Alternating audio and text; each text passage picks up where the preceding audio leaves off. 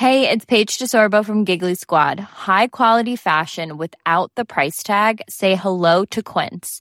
I'm snagging high-end essentials like cozy cashmere sweaters, sleek leather jackets, fine jewelry, and so much more. With Quince being 50 to 80% less than similar brands. And they partner with factories that prioritize safe, ethical, and responsible manufacturing. I love that. Luxury quality within reach. Go to quince.com/style to get free shipping and 365-day returns on your next order. Quince.com/style. Hello? Hello?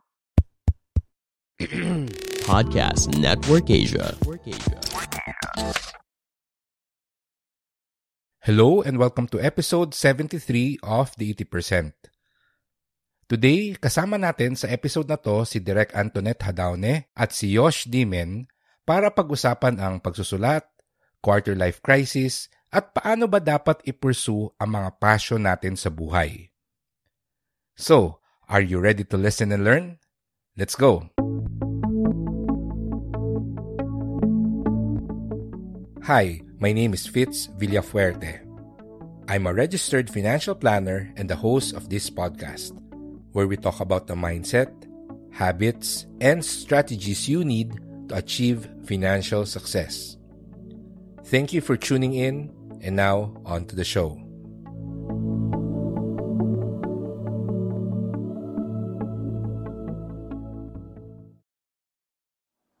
Hi, 80%ers. Wow.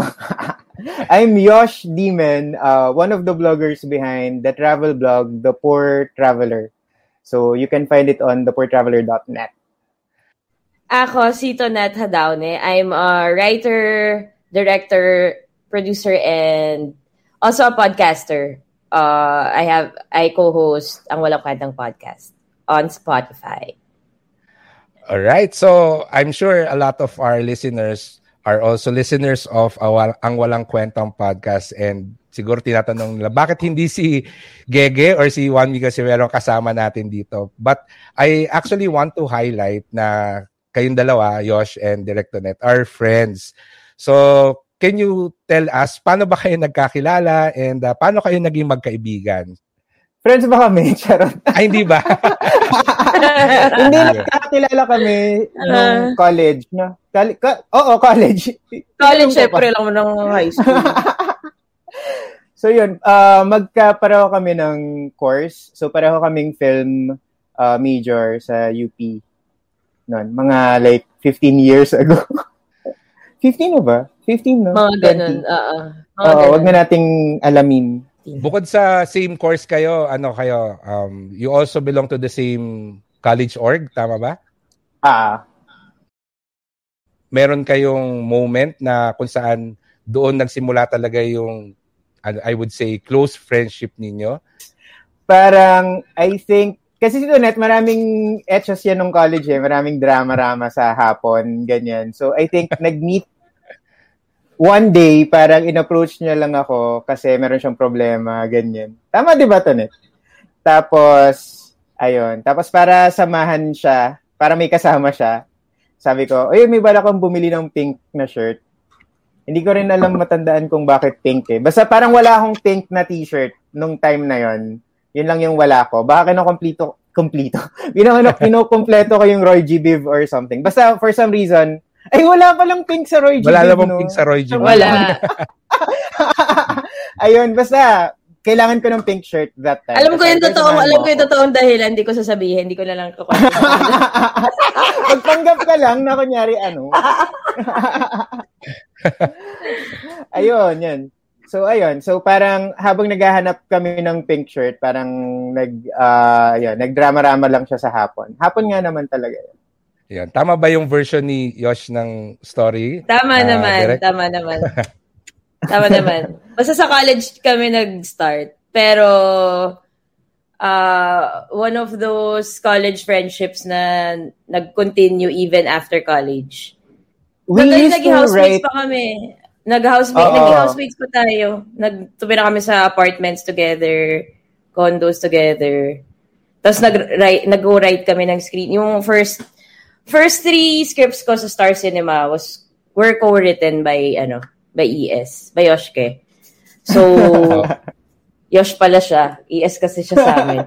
Pero yun, so right after that, parang, ano ba yun? Hindi ka pa travel, nagba-vlog na si ES, si Yosh nun, pero hindi pa siya travel vlogger. So, before we were figuring out what to do, with our lives. Nag-tutor pa siya sa Koreans, no? Tama? Nagturo ka ng English sa Koreans. Yung ganong, so, tapos after nun, yun na. Tsaka na lang namin na-desisyonan na si Yosh magta-travel vlogging, tas ako talagang pipelikula, ganyan. So siguro, ako na-meet ko si Yosh na Yosh ke ang pangalan niya. Ngayon, Yosh na lang. And siguro, ikaw, Directonet, na-meet mo siya, ES na yung pangalan niya. Kaya okay lang kung gusto mo siyang tawagin na ES. And alam ko, ang totoo mong pangalan, Yosh, ay Ed. Ang tanong ko sa'yo, ano ba yung qualifications para matawag ka na ES, Yosh? Kailangan ba na-meet ka during that time na ES ang pangalan mo? Or exclusive lang yan sa mga close friends ES mo? Kasi talaga yung... Hindi, parang ES talaga yung nickname ko, pero hindi ko kasi siya gusto. Kasi pagka ES, parang laging tinatanong kung anong ibig sabihin. Wala rin naman siyang ibig sabihin. Tapos, yung pen name ko talaga kapag nagsusulat ako, even nung high school, kunyari, mga essay writing contests, feature writing contests, ganyan. Yung pen, di ba may pen name? Kasi hindi nila pwede malaman kung sino talaga nagsulat. Yosh talaga, or Yosh yung ginagamit ko na pen name. So, naturally, nung nag-start ako mag-blog, hindi pa travel blog nun, Yosh yung ginagamit ko na name. Kasi for me, it was a creative outlet. Hindi siya parang, ganun yung feeling ko, parang akong nagsusulat ng, although it was about my life generally, pero mas feeling ko passion project lang din naman siya. So, kaya yung pen name yung ginamit ko. Kaya lang, after graduation ng college, parang most of the people that I became friends with are through the blog. So, ngayon, mas kinilala na ako nung mga friends ko as Yosh kesa. In fact, medyo weird nga sa akin pag tinatawag akong ES, maliban kung si Tonet yung nagsasabi. Parang si Tonet na lang yung nag-iisang kaisa-isa na nag-i-insist ng ES. Kasi kahit yung ibang college friends natin, Yosh na yung tawag sa inyo. Pati yung IMDb page mo, Yoshke na yung nakalagay doon eh. Yosh talaga yung gamit niya sa scripts no? Mm-hmm. Yeah, speaking of scripts, no, and you mentioned kanina, Directonet, na kayong dalawa, you work together on several projects and you've developed stories and written screenplays. And of course, both of you have careers in writing, although iba yung execution, application, or iba yung medium of expression yun ng pagsusulat. Katulad ikaw, Yosh, you're a travel blogger, and then si Directonet sa pagsusulat ng mga pelikula or screenplays. Siguro, one of the things that I'm also would like to know, siguro ikaw muna, Directonet, kailan ka nahilig sa pagsusulat? And more importantly, kailan mo naisip na gusto mong maging isang direktor ng mga pelikula? Ako, grade school pa lang ako, nagsusulat na ako. So, I wrote for the school paper. And then, hindi ko lang alam kung alam nyo, yung mga junior inquirer. Parang writer, correspondent ako doon. So parang nung bata pa lang ako, nagsusulat na talaga ako. Pero as features and news, hindi scripts. So nung high school, meron kaming video production class na elective. So sobrang natuwa ako doon. So pagdating ko ng college, nag-shift ako from broadcom to film.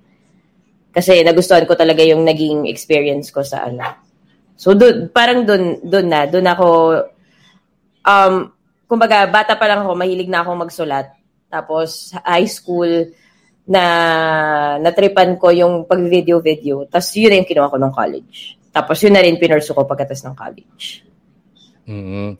Ikaw, Yosh, kailan ka nahilig sa pagsusulat? Kasi, I must say na, yung mga stories mo dun sa personal na website mo, sobrang gusto ko yung the way you tell stories, no? So, ikaw, ano yung origin story mo of being a writer/travel blogger?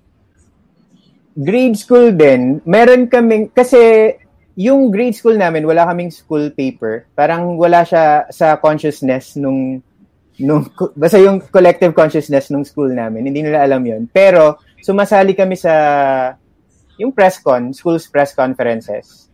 Tapos, so parang dun ako unang naka-travel ako. Yun yung pinaka-konsepto ko na nung travel nung time na yun. Kasi, di ba, lumaki ako na very Girepa life lang yung so wala kaming konsepto ng travel for leisure, pero parang because of the school's press conferences napapadala ako sa iba-ibang lugar. Tapos doon ko nakita na yung mga school walang yung mga schools pala meron silang parang yung mga school paper, meron silang parang dyaryo nila, 'di ba? Kami wala. So yung ginawa ko, gumawa ako nung sarili. Ako lang lahat, like from news to features, pati yung editorial cartoon ako, yung nag-drawing, ganyan. Pati sports, kahit na wala namang ganap sa sports namin. Basta nilagyan ko lahat. Yun. Tapos nung high school, ganun din. Tapos, medyo nahilig ako, lalo na nung high school, sa sports talaga. Sa sports writing yung pinaka-bet ko. Ang weird, no? Parang hindi ka panipaniwala. Pero totoo, sports writing siya. So, nung nag-apply ako nung college sa UP, yung course ko talaga, originally, sports science. Kasi mahilig ako sa sports. Hindi maglaro, pero mahilig ako manood, mahilig ako magsulat about it. Ayun. Pero eventually, parang na-realize ko na hindi ko afford na parang 5 years na mag-aral. So, kailangan ko mag-switch to some other course. Tapos, nung time na yun, dun palang nagde-develop yung pagkagusto ko sa pelikula. So, nag-shift ako to film. Yun. Pero hindi ako interested, ito alam to ni Antoinette, hindi kasi ako interested sa all the other aspects of filmmaking. Hindi ako interested sa, although pinag-aralan namin like editing, cinematography, sa writing lang talaga ako interested. Parang I took up film, nag-shift ako sa film because of the writing aspect of it. Yun lang. So, ayun. So, nung graduate ako, alam ko na hindi ko gustong maging, kung hindi pagsusulat, hindi ko gustong mag-pursue ng career sa film. Pero paano ka naging travel blogger, Yosh? Paano nga ba? Nag-start siya na magkaiba kasi kami. Kasi nung start, Antoinette, di ba? Right after college, kahit na walang-wala pa kaming pera, no? Nagsusulat kami ng scripts together. Hindi pa to yung sa Star Cinema. Parang meron kaming scripts together na sinusulat. Mga passion projects lang. Tapos hoping na mabebenta namin. So, meron naman tayong nabenta. Meron hindi lang siya na-produce. Information, hindi na-produce. About sa robot. Pero, sci-fi, power. Ganyan. So, sci-fi. basta parang, ano yung tanong? Paano ka naging travel blogger? Ayun. So, after nun, na-realize ko na parang, hindi ko kaya na, pwede ba yung Pwede naman, no? Hindi ko kaya na, usam kasi yung podcast namin, no? Hindi parang yung Antoinette. Ayun, na kailangan kong kumita na talaga and hindi ko kaya maghintay ng trabaho sa pelikula. Kasi mahirap, 'di ba, ang trabaho sa pelikula. Si Antoinette kasi binuno niya na from PA to script con. Ako, hindi ko siya kaya. Hindi ko kaya yung sense of uncertainty, yung hindi uncertainty, yung instability siguro. Na parang minsan may project ka, minsan may wala. So parang ako, naghanap ako ng full-time job talaga para ma-sustain ko yung buhay ko sa Maynila. Kasi laki akong probinsya. So, wala akong pamilya dito. So, kailangan kong bayaran lahat. Bayad ako ng rent, bayad ako ng kuryente, bayad ako ng everything. So, kailangan ko maghanap ng 5 to, anong tag doon? 8 to 5 job. So, napunta ako sa marketing na parang turned out na parang very natural kasi sa akin ng marketing. Ayun. Tapos, napunta ako sa isang company na who would treat their employees as one of their benefits to company outings. Tapos, yung company outings na to, hindi to parang like Tagaytay or Laguna. Hindi to dyan lang. Oo.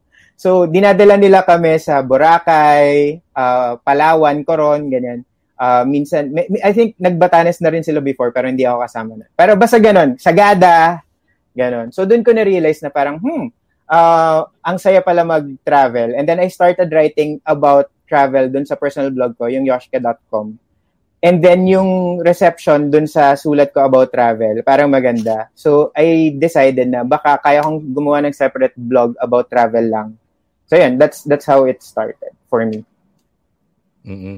Ang nakikita kong contrast, no, siguro bata pa lang si Direk Antoinette, naramdaman niya na sa film industry siya pupunta kasi nandun yung passion niya, interest, and ikaw naman, Yoshke, you went through several mga sabi natin career, trying out kung ano yung mag-work for you, particularly also given the pressure na kailangan kaya mo ring mabuhay, no? Kailangan self-sustaining or financially rewarding din. Yan. So, ito, no, the reason why I actually invited the two of you is because dun sa podcast ko, one of my listeners actually sent me a message. Nung narinig ko siya, kayong dalawa talaga yung naisip ko na meron akong opportunity na gamitin yung 1 degree of separation ko kay Direk Antoinette para i-invite siya sa podcast ko. Kaya kinontak agad kita, Yosh, no, para i-invite kayong dalawa dito. So, I will play the audio message and then we will talk about yung pinadala sa atin later. Okay, so I will play the audio. So, pakinggan na lang natin. Hello po, ako po si Hannah and I've been working sa banking industry for 5 years now. Any advice you can give to someone experiencing quarter-life crisis?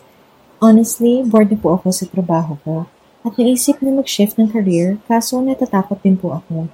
I am financially disciplined at may savings and investments na po ako. Kaya malakas din ang loob ko na mag-try ng ibang industry ngayon. Gusto ko rin po sana maging writer dahil mahilig ako magsulat. Marami po akong tula at short stories na nagawa nung high school.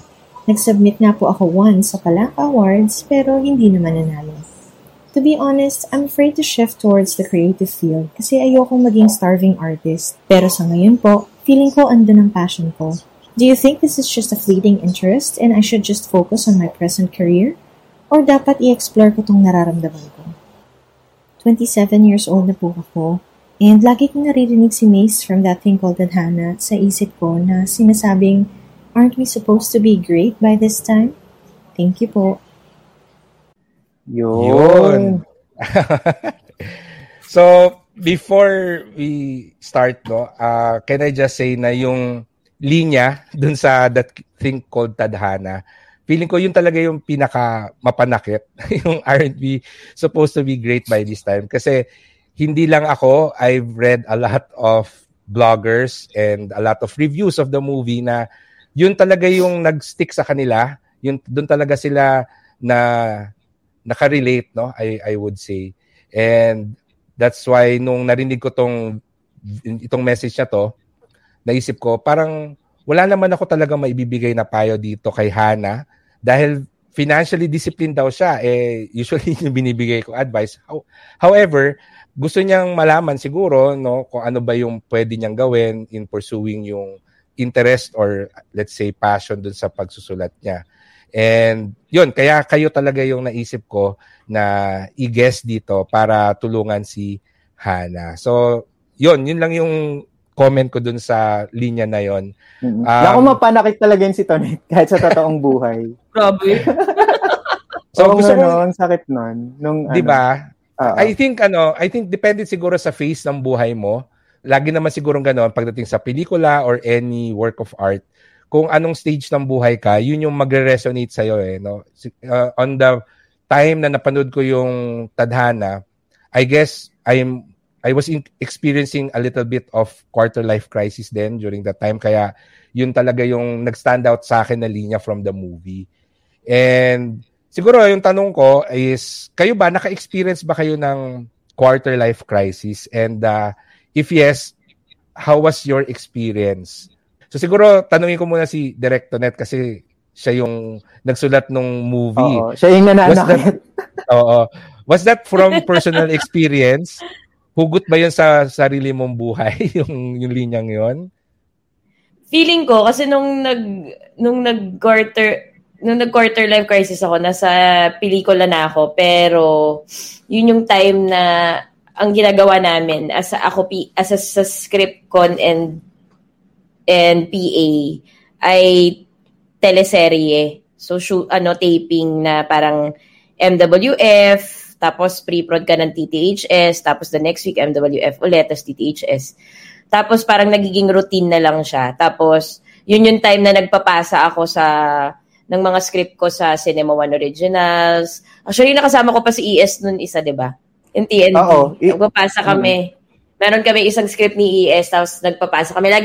Tapos yung ibang mga script ko sa Cinemalaya. Tapos nakapasok ako lagi, pero semi-finalist. Pero hindi ako nagiging finalist.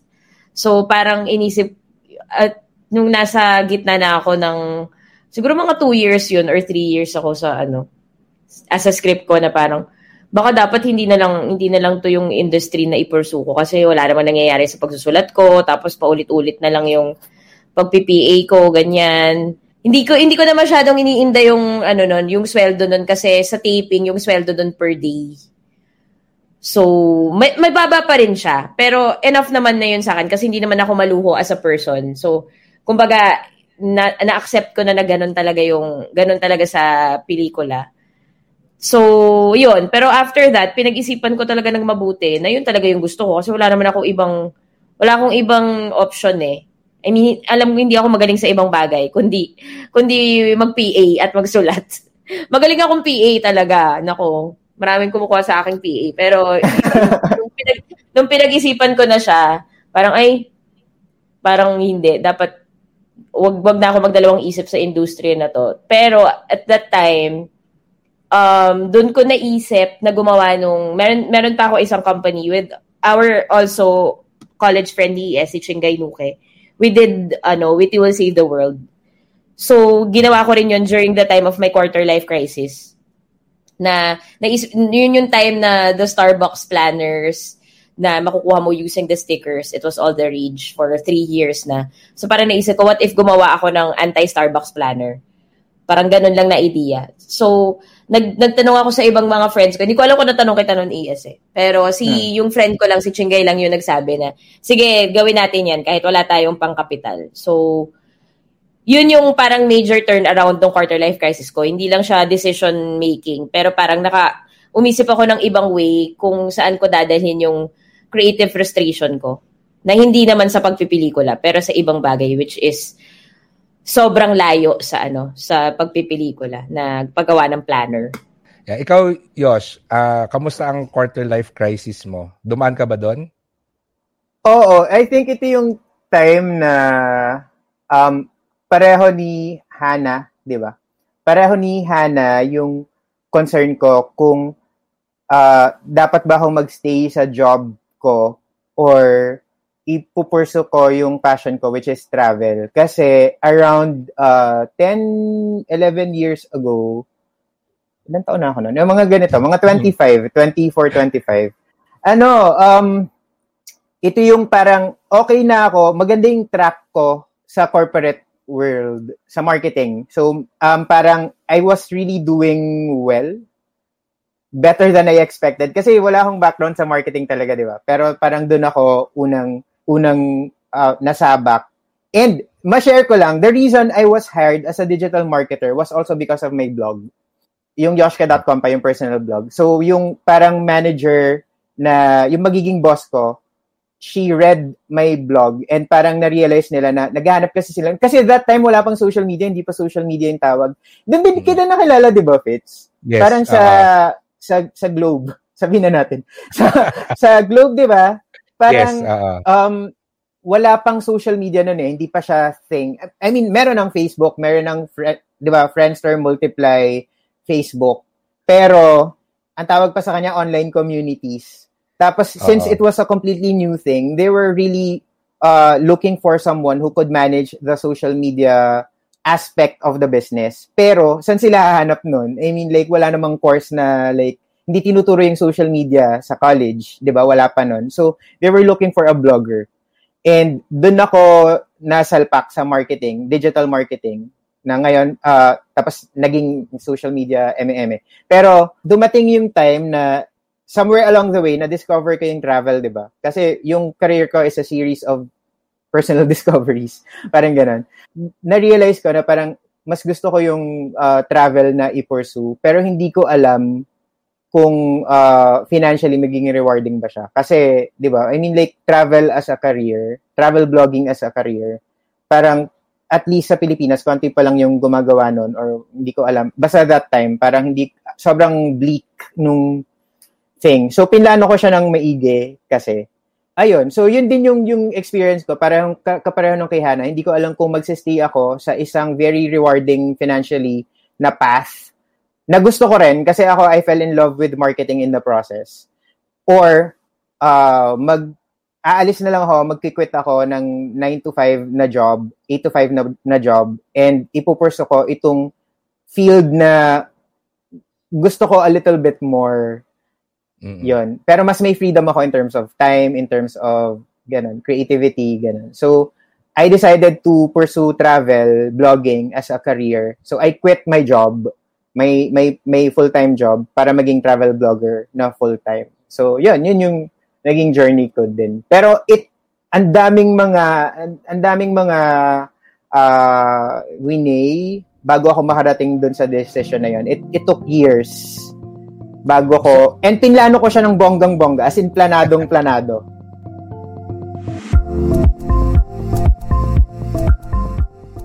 Let's take a quick break from this episode because I want to tell you about Flint PH. Do you want to invest in real estate for as low as 1,000 pesos? Then check out Flint PH, the first tech-enabled, low-cost Philippine real estate crowdfunding platform that is made for investors who would like to invest in Philippine real estate properties. Flint provides a fixed and safe return on investment, especially for those looking to earn passive income. Flint is open to anyone at any time, even to those who are based outside the Philippines. Sign up for a free account today and visit bit.ly/FlintPH. That's bit.ly/FLINTPH. Again, that's bit.ly/FlintPH. All small letters. That's it. Now let's go back to our episode.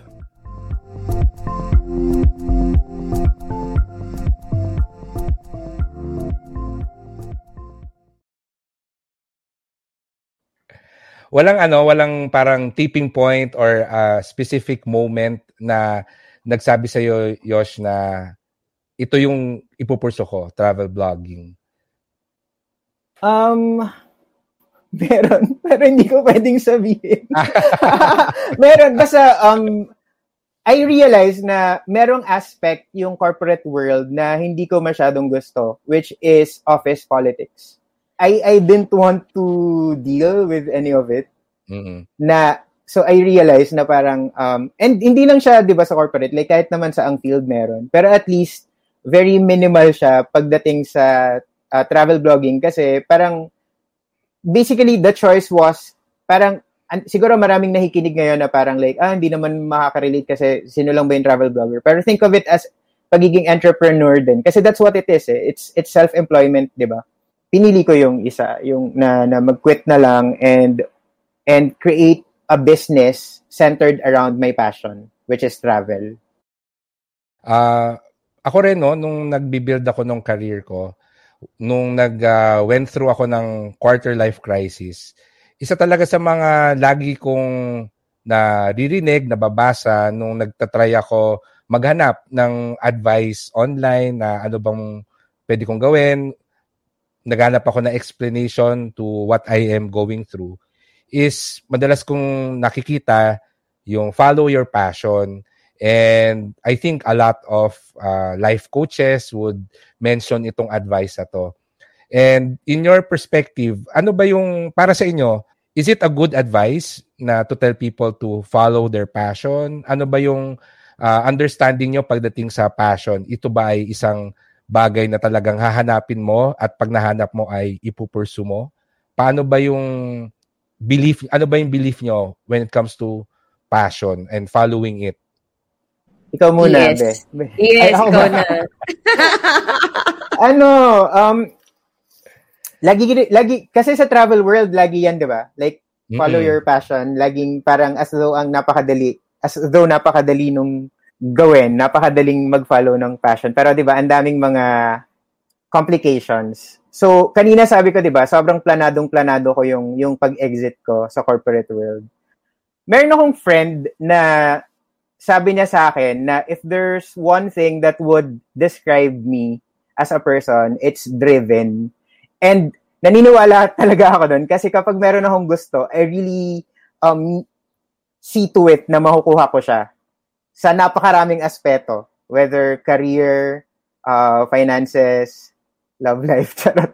Basta parang kapag meron akong gusto, kinuha ko siya. Pero what people don't realize is meron isa pang aspect which is I'm a planner, number one. And number two, I know how to compromise. So, yung una is, yung pagiging planner, di ba sabi ko, it took years kasi pinlano ko talaga siya. I saw na, gusto ko so, follow your passion, yes, pero hindi yung tipong, like, okay, next month, magkikwit ako ng trabaho ko or something. Ako, in my case, ginawa ko talaga yung lahat to ensure na the moment na I decide to follow my passion, alam ko na marami akong safety nets. Ako, sinet ko yung sarili ko for success. So una, ang ginawa ko is, when I was renewing my full-time contract, I negotiated na I should be allowed to accept other projects outside of kung basta hindi naman siya direct competitor, na on weekends I should be able to do these things, parang ganon. Second is tinarget ko na magiging client ko kasi as a marketer, meron akong, 'di ba, basically racket. Yan. So tinarget ko na yung mga racket ko ay travel related. So ang naging client ko airline, hotel, ganon. Kasi alam ko na one way or another matutulungan nila ako dun sa end goal ko na maging travel blogger full-time. So, hindi yun parating, kunyari, nung time na yon ang hirap i-convince ng mga corporations, ng mga companies na kailangan nyo ng digital, kailangan nyo ng social media, di ba? So, nag-compromise ako, like, you can pay me ng tickets, you can pay me with hotel stays, I wouldn't mind. Kasi, at the end of the day, magagamit ko pa rin siya as a travel blogger, di ba? And then, I made sure na I would be able to build a name for myself as a social media marketer, na meron akong maayos na portfolio, na kapag nag-exit ako dito sa full-time job ko, pag nakita nila yung CV ko, maganda yung, meron akong strings of campaigns na successful. Ayun, so, ganun yung ginawa ko. So, kaya siya, kasi sinasabi ko na it took years, kasi, kunyari lang 2009, 2008 pa lang, alam ko na by 2012, magiging travel blogger ako full-time. And yun nga, January 1, 2012. Travel blogger na ako full-time. Pero, di ba, ang tagal nun, 2 to 3 years yon na pinlano ko. Mula nung first na natanim yung seed na yon sa utak ko, ginawan ko talaga siya ng paraan. Every little decision that I made along the way, I made sure na it was towards that goal. And meron akong timeline for myself. Thank you dun sa na-share mo, Yosh, no? And I would really agree na kailangan may pagpaplano. Kaya rin ako naging isang registered financial planner dahil I meet a lot of people gustong yumaman, pero pag tinanong mo sila na paano mo gagawin ay walang plano, no?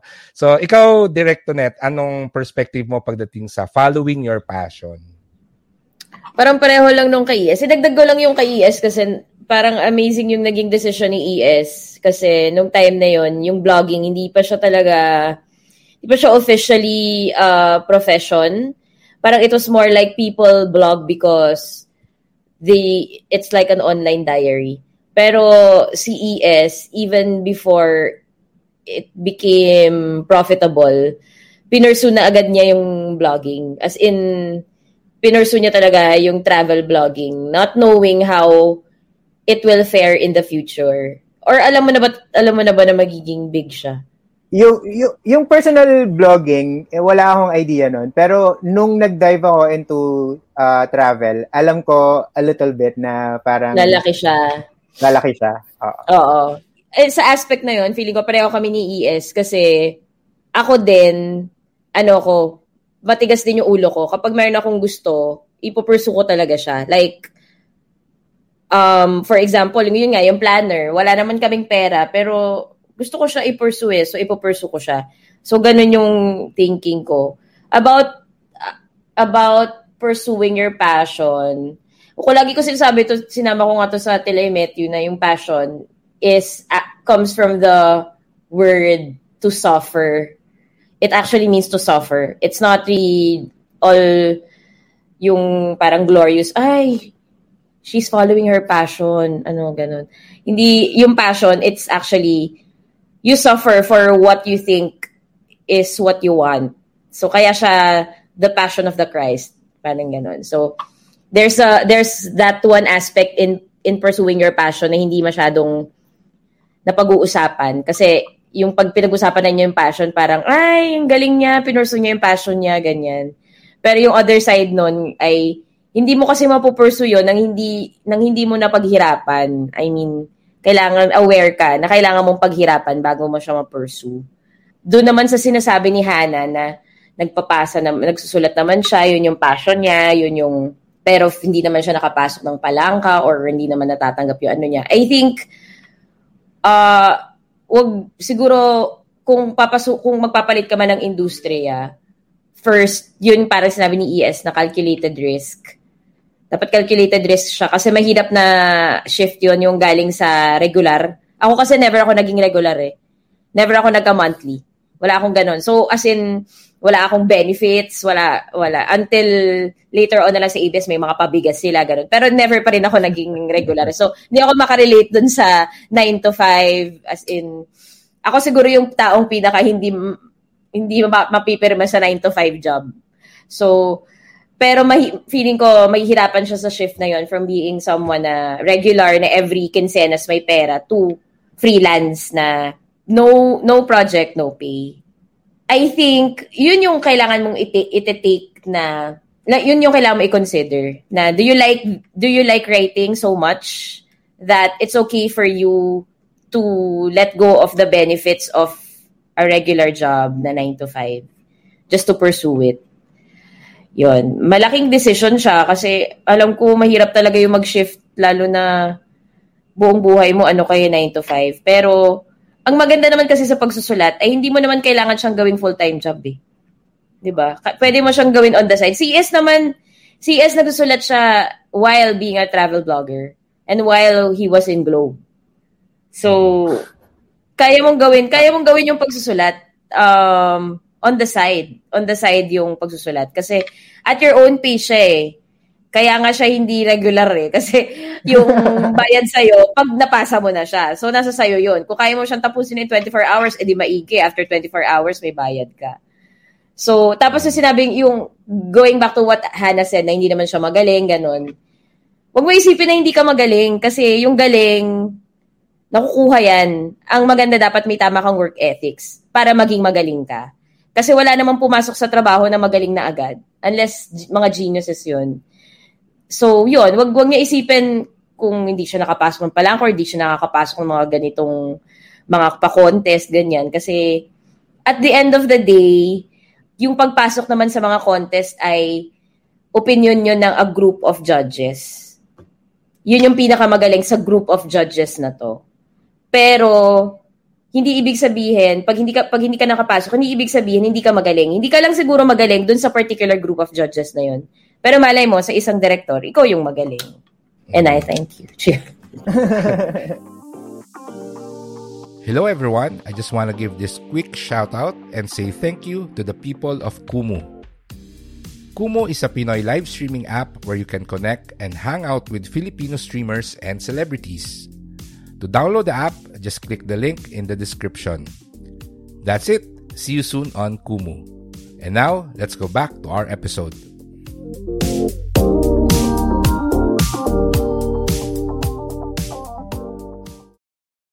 Ikaw, Yosh, Pagdating kay Hana, kasi binigay na rin ni Direct Antoinette yung parang advice niya. Based dun sa na-share mo kanina about pursuing your passion, ano yung directly maia-advise mo kay Hana? Kung kausap mo siya ngayon, anong sasabihin mo sa kanya dun sa tinatanong niya kung ano ba dapat ang gawin niya?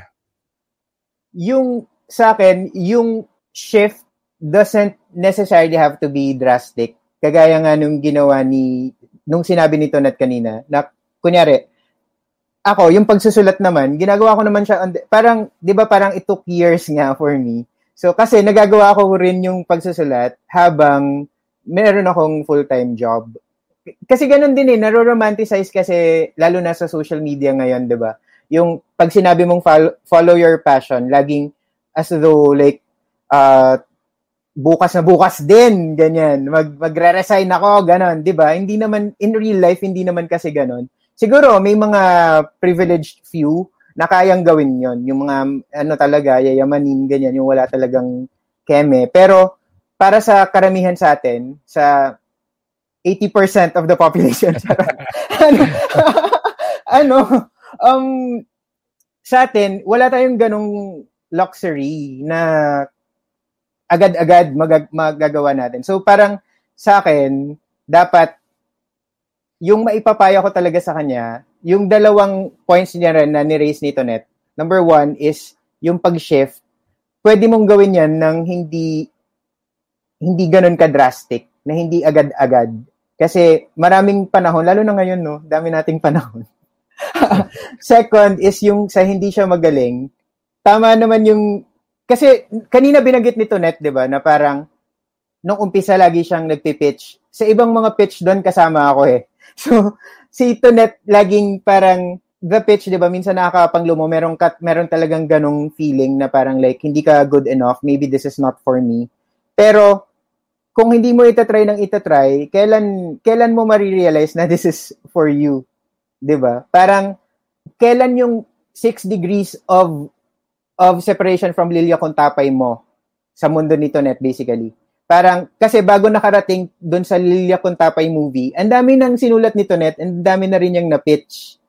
Pero, it took her yung one work na yon para makatapult yung career niya. Oh, there's luck involved sa lahat naman, pero hard work pa rin talaga siya. And, merong isang, hindi ko alam kung dapat ko, may sinabi sa akin si Tonet. Meron sinabi sa akin si Tonet dati na parang yung success, sabi mo, yung success, hindi siya sa galing lang. Kasi kung galing lang siya, napakarami naming mga kakilala na parang dapat super, super duper successful ngayon. Pero, una, may luck pa rin involved. Second is connections, di ba, Tonet? And number 3, yun nga, yung work ethic. So parang sinusupport ko lang basically yung sinabi ni Tonet, na parang minsan nasa sipag lang din talaga siya. When you're shifting careers, don't think na yung years na ginugol mo sa previous career mo ay wala na yon. Kasi you will always find help dun sa mga previous experiences mo na nakatrabaho mo na. Yun, para makapunta ka sa next step.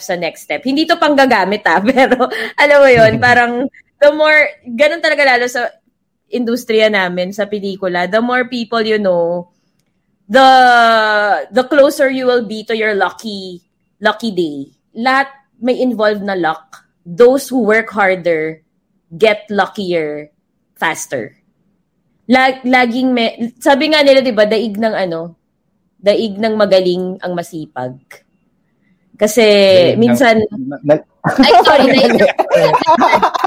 baliktad, daig ng masipag ang magaling. Kasi minsan, yung mga magagaling, doon na lang tumatambay sa galing nila. Na hindi nila alam, yung mga masisipag, dahil masipag sila, gagaling din sila.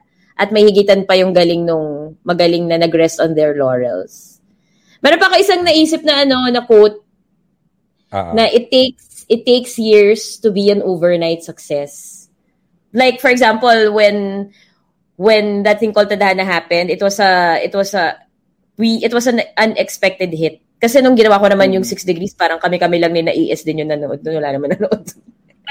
Pati yung mga Beauty in a Bottle, wala din naman nanood. Yung mga ibang pelikula ko, Relax is Just Pag-ibig. Pero nung nangyari yung That Thing Called Tadhana, parang unexpected success siya. Tapos yung mga tao, parang sobrang natuwa sila na parang, saan nang galing to? Saan nang galing si Tonet? Parang bigla na lang, parang, yun nga, gumawa na po ako ng nagpagod po ako, hindi nyo lang po pinanood. Hindi naman po, gumising na lang ako, gusto kong gawin yung dating call tagnana, tapos naswertehan ko. So, ayun. Minsan swerte rin talaga. Yeah, siguro side note din, no, syempre yung That Thing Called Tadhana, before siya naging pelikula, siya ay nanalo ng Carlos Palanca Award, di ba?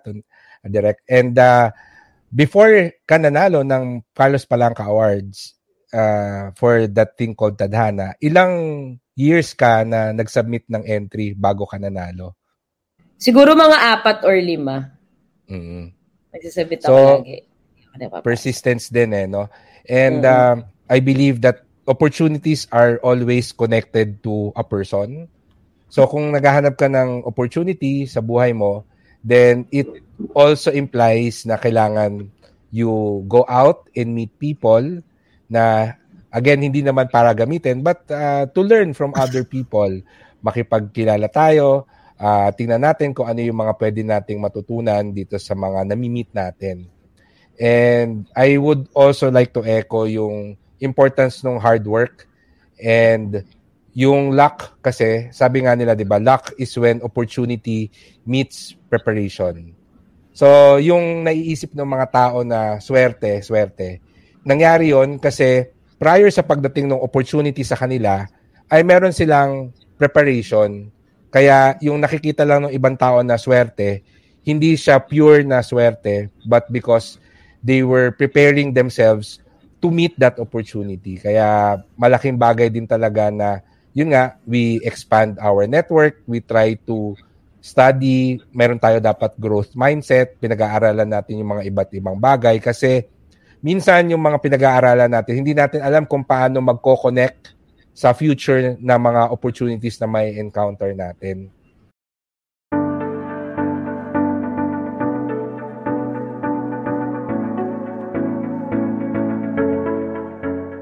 So siguro kung ako ay magbibigay ng advice kay Hana, tama yung sinabi ninyo na hindi basta-basta ipupurso yung passion na magre-resign na bukas. Maganda yung gumawa ng plano. And katulad nung ginagawa ninyong dalawa, pareho kayong mahilig magsulat, pero magkaiba yung application or execution or medium of expression. So kung talagang nararamdaman niya na passion niya yung pagsusulat, tingnan niya kung anong klaseng pagsusulat ba yung gusto niyang i-pursue. And I'm very sure she will be able to find success in her own definition.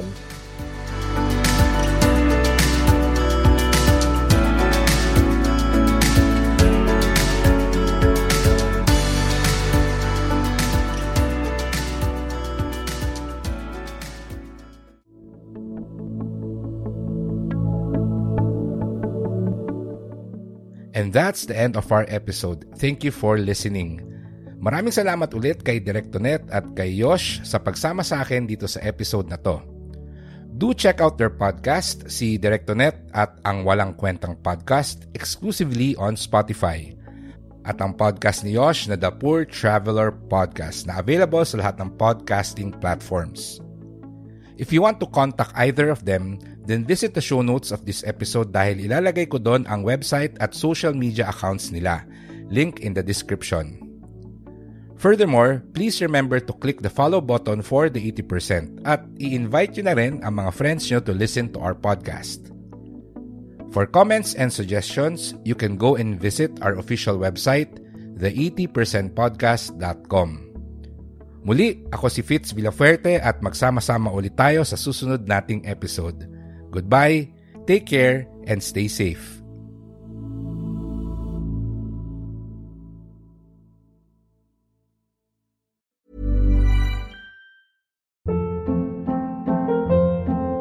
Hold up. What was that? Boring. No flavor. That was as bad as those leftovers you ate all week. Keke Palmer here, and it's time to say hello to something fresh and guilt-free. Hello Fresh. Jazz up dinner with pecan-crusted chicken or garlic butter shrimp scampi. Now that's music to my mouth. Hello Fresh. Let's get this dinner party started. Discover all the delicious possibilities at HelloFresh.com.